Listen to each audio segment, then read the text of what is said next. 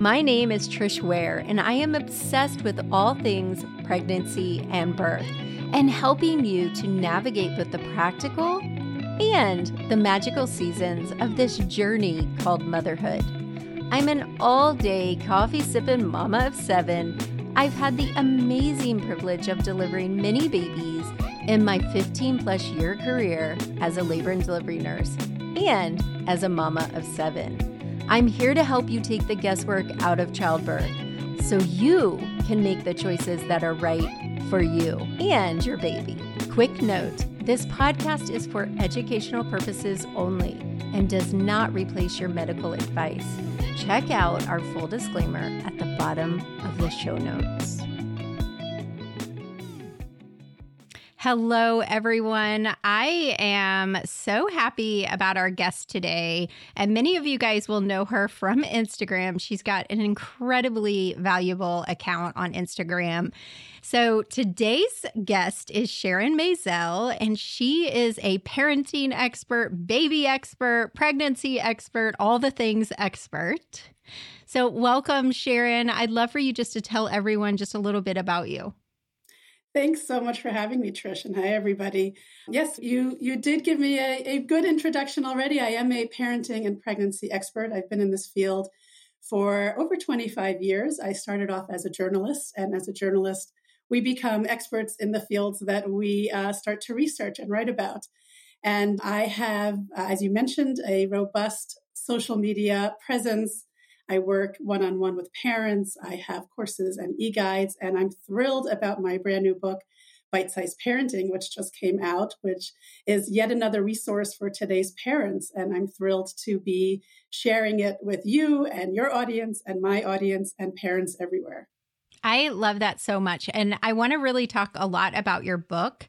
We talked on Instagram Live about this, and I am a reader. I love to read, and I love to have a real book in my hands, which is, I know some of my kids, I've homeschooled for a very long time. And I've gone through the journey of, we used to have to go to the library and get books, to they all have a Kindle and they have their books. Back to like now I've been buying my 8-year-old actual books because I love having a book in my hand. So I really want to talk a lot about your book because although we both have very big accounts on social media, I think it's really important for parents to be off of social media some as well. So go ahead. Yeah, no, absolutely. I think there's so much benefit to social media. As you and I have found, we're able to reach an entire generation of pregnant families, parents-to-be, new moms, new dads.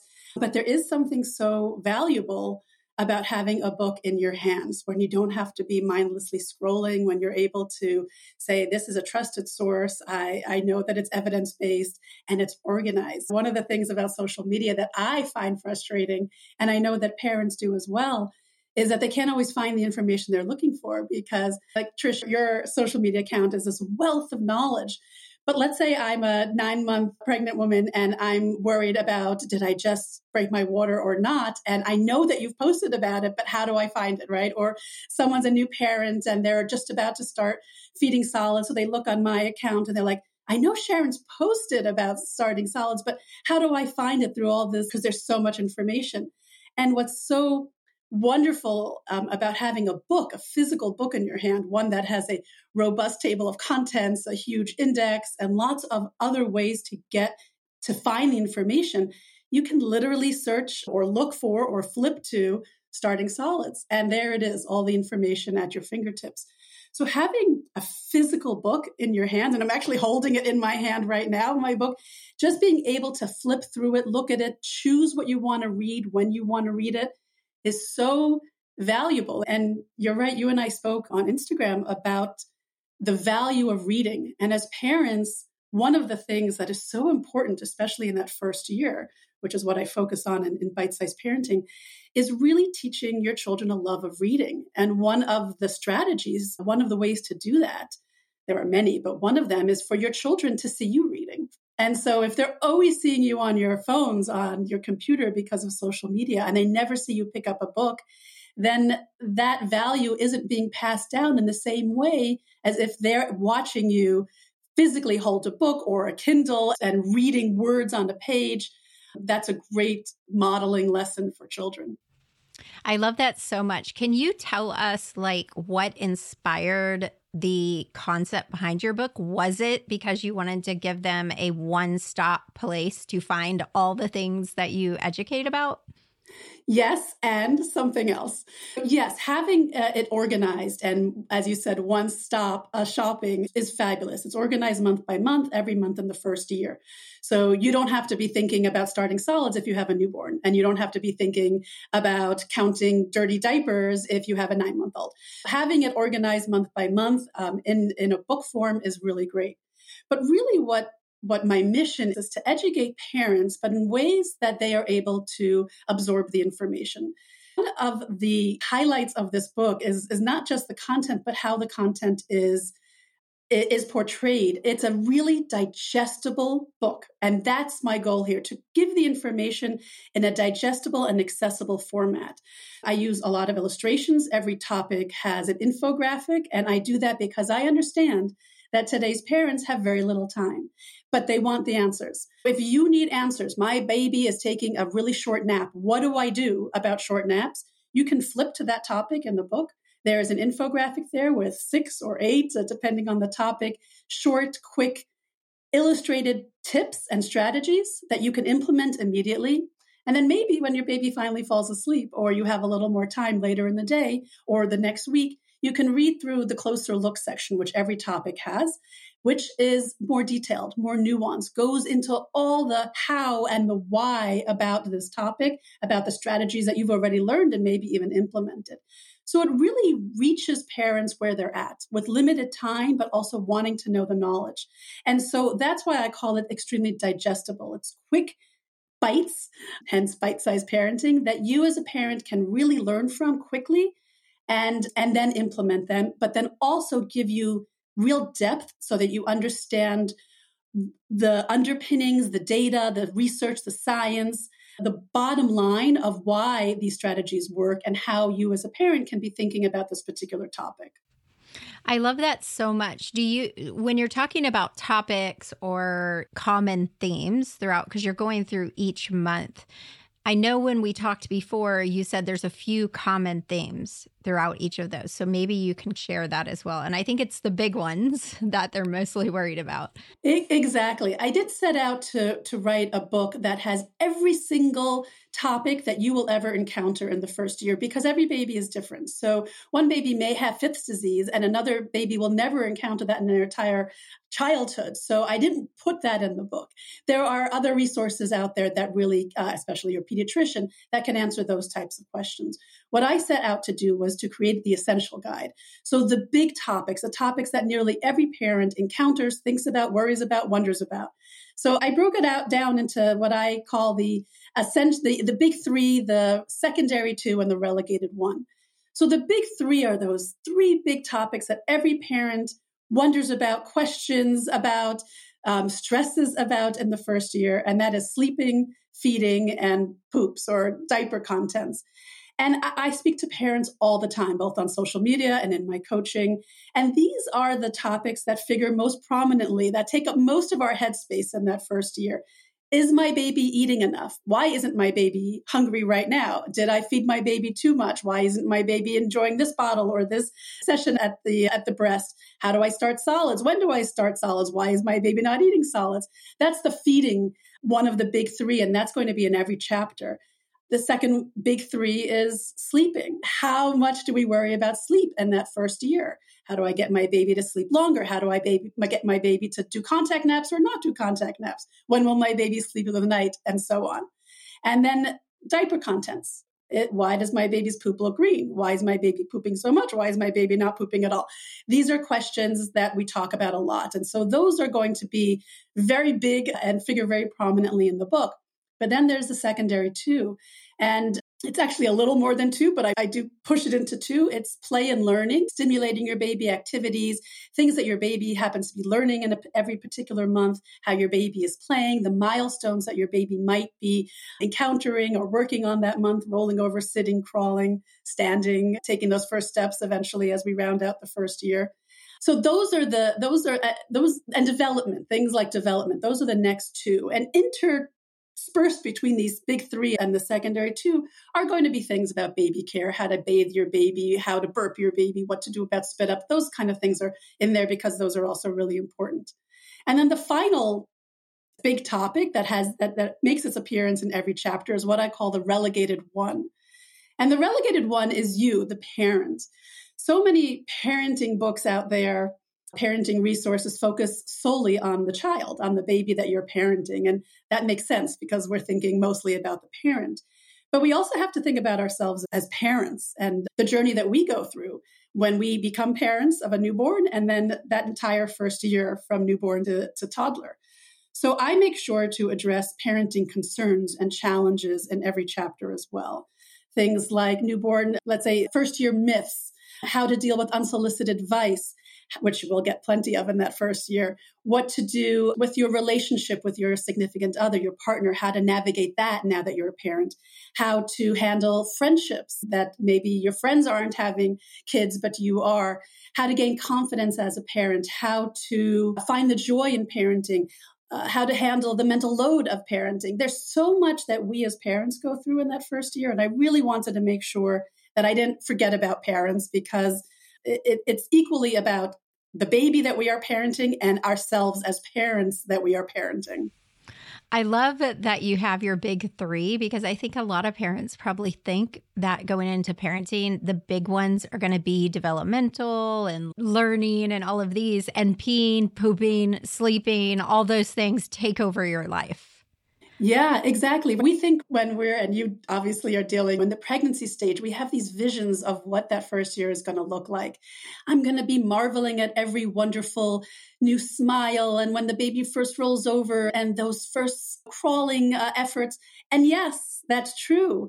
But the truth is, and especially in the beginning, we're much more worried about not when my baby's going to roll over. We worry about that a little bit, but we're worried about this last feeding that we just had, or the feeding that we're about to do, or this sleep, the nap that the baby just took, or the nap that the baby didn't take. And we're so sleep deprived in the beginning, especially in the first 6 months of the first year, that we don't even have time to marvel at the development and the amazing things that are happening because we're worrying so much, or I don't want to say worrying because it's not worrying, but we are focused so much on changing those diapers, on getting the food in, on figuring out a good sleep schedule. So that's just the reality of what the first year looks like. No, I think the first 6 to 8 weeks of parenting is wondering and worrying about what the hell came out of you and what is coming out of my baby.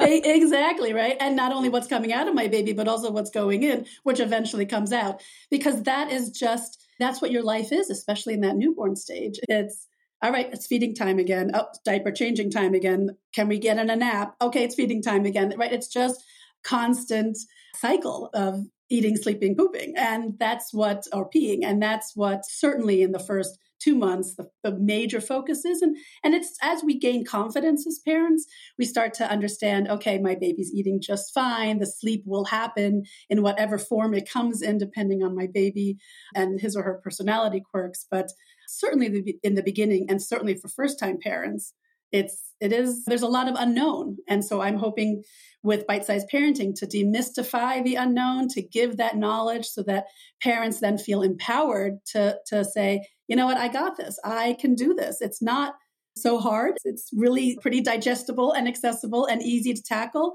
And I'm going to get through every day and every week and every month. I think anything that makes their lives easier is incredibly valuable. So I have a couple questions. You said two things that I want to touch on. So you said that you go through the myths of that first year. So I was just wondering if there's some that you hear repeatedly that you're like, has to be in the book.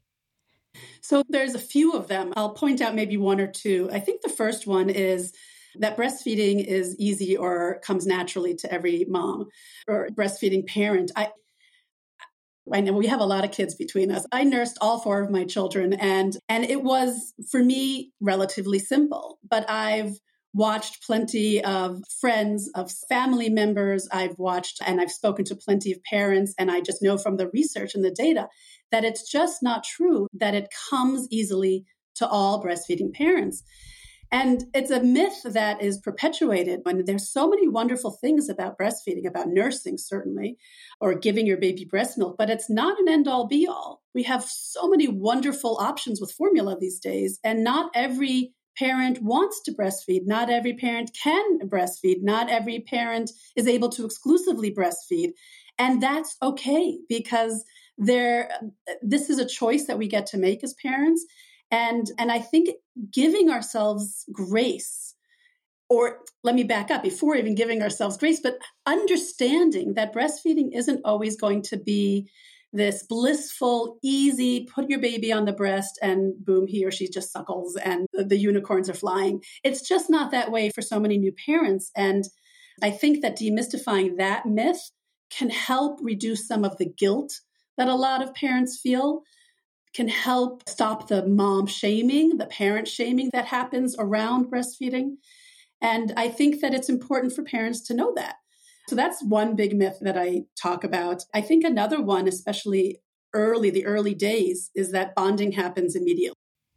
I am so glad you said that, because I was going to ask you about that, because that is a huge topic in my postpartum membership.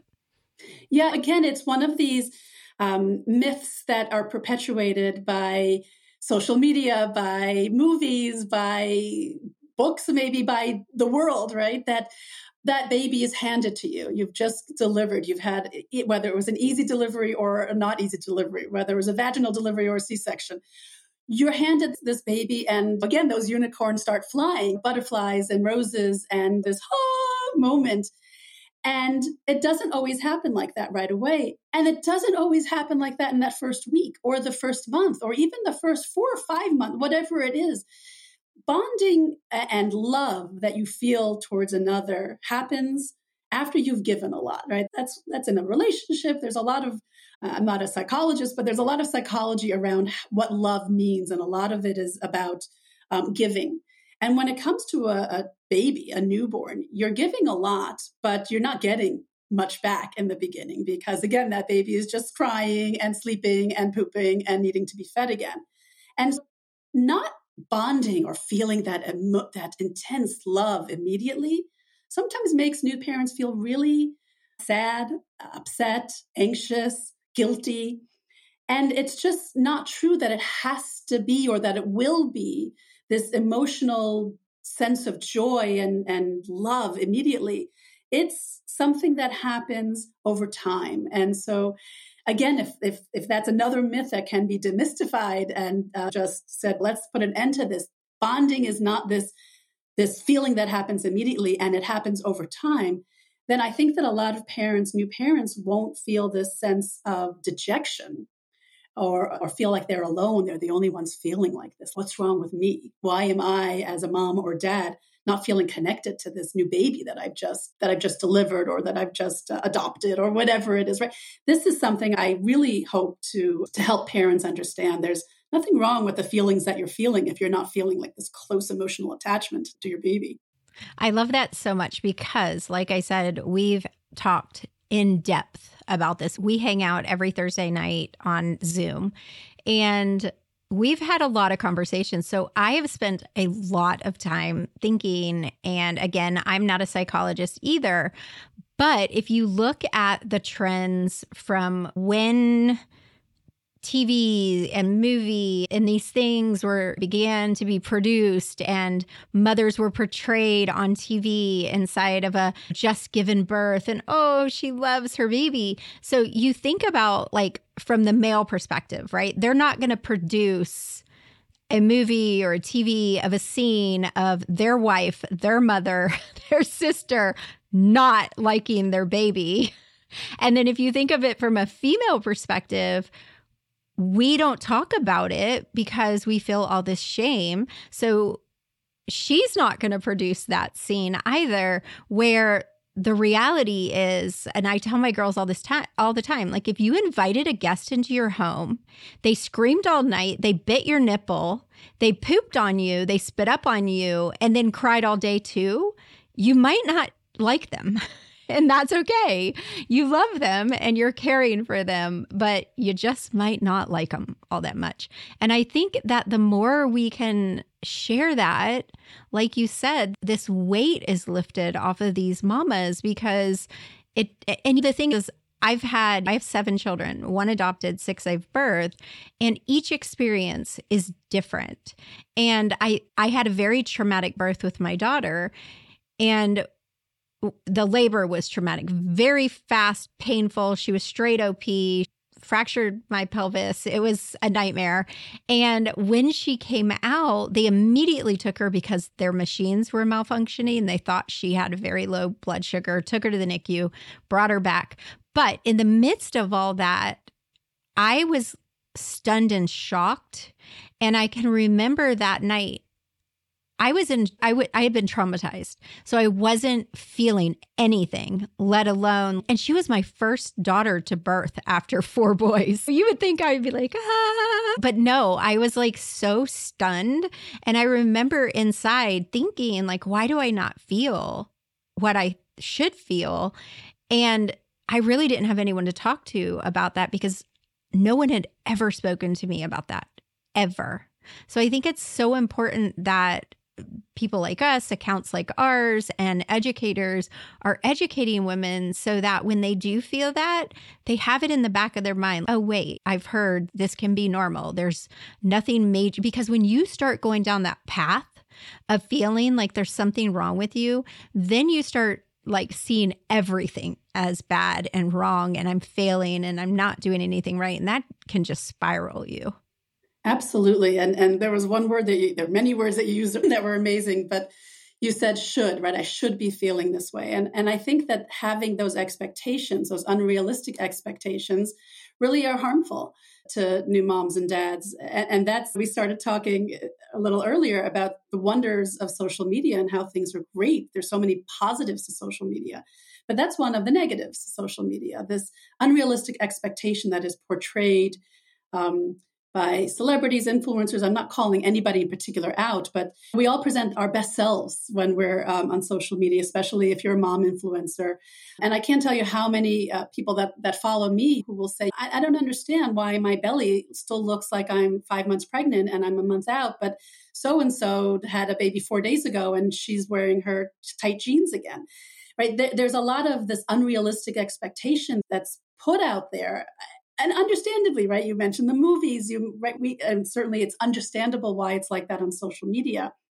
But to have this feeling that I should be looking this way, I should be feeling this way, breastfeeding should be going that way, my baby should be doing this already. This culture of comparison that we have in this country, certainly in our society, really harms new parents. And so this should mentality, really, if there's a way that we can chip away at that and make parents understand that everybody's experience is going to be slightly different and it's all okay. Your baby will be fine. You will be fine.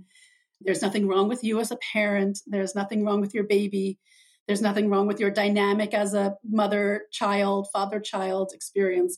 Yeah, the more we're able to talk about that and the more parents are able to understand that, especially when there's such heightened anxiety and stress and worry with today's parents, that if we can bring down the temperature just a little bit, then it's a win for everybody. I love that so much. So something you were just saying just stimulated a new question. So one of the things that I think a lot of parents have a hard time with, and new moms in particular, is that relationship with their partner. And we have a workshop in our community about accepting imperfect help. And I know I struggled with this with my ex-partner, is that I felt like no one in this world could take care of my baby the way that I did. So I would nitpick, and if they did, so I really needed help. But I had a really hard time accepting imperfect help. And so one of the things we chat with our mamas about is just letting, even if your partner puts the diaper on backwards, it's okay. They'll learn their lesson if it's the wrong event that happens soon after.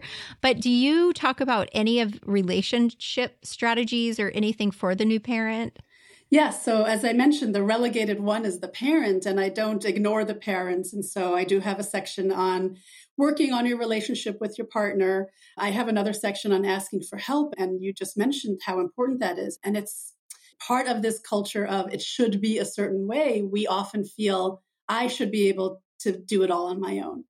And so we don't ask for help, whether it's from our partner because we're worried about the imperfection, or because we feel bad asking for help, or we feel like a failure. Like, why can't I do it all on my own? Or why aren't I good enough? And we forget we're sleep deprived, right? New mamas and dads are sleep deprived, which is very difficult to go night after night, day after day, and then still be at peak performance. So asking for help allows us to acknowledge our humanity, acknowledge that we're not perfect, because nobody is. There is no such thing as a perfect parent. And acknowledge that there are benefits to having that helping hand. And it doesn't have to, if you are a solo parent, it's okay, because you can still ask for help with family members, friends, neighbors, paid help if you could afford it. There are ways of asking for help without feeling the shame in that. And in terms of the partner relationship, you mentioned that you were worried at first he's not going to do it as well as I might be doing it. That's a very common concern that parents have. And I think that there is something beautiful about having conversations with your partner about how about trying it this way, or how about trying it that way, and working together to find the solution that works. But also to recognize, and especially as your child gets older, that there's a lot of benefit to different parenting techniques. I don't want to say styles, but techniques.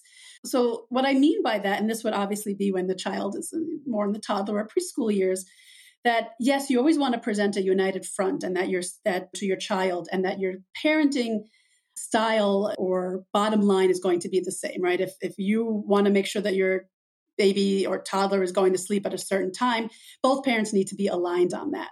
But if one of you happens to be a little more soft-spoken and the other one happens to be a little more of a roughhousing type of personality, that's really great for the child to see, because seeing different personalities and different styles is beneficial for your child. It helps your child understand that there are different personalities out there. It helps your child learn how to navigate different personalities that may be different from what his or her personality is. Embrace the differences while also coming together as a partnership in raising your child. And so it's a learning curve, as everything with parenting. It will take time for everybody to find their footing, to find the balance, and to find how you work well together as a pair of parents. I love that so much. I think your book, it sounds like it just covers all the things that they need during that first year, which is amazing. And I love the conversation we've had today. And I hope really one of you guys listening, that if you can take away that it's okay to need help, this is a great resource for you. And it's okay not to be perfect. You don't have to be perfect. None of us are. And anyone you think is perfect, she's not. I promise. She's not perfect. So we've been talking about your book. Can you tell everyone how they can find it and how they can find you? Sure. So my book is available anywhere books are sold. It's very easy to find on Amazon, Barnes & Nobles, in stores, online, or you can find it on my website, SharonMazel.com, where I also have all my parenting resources.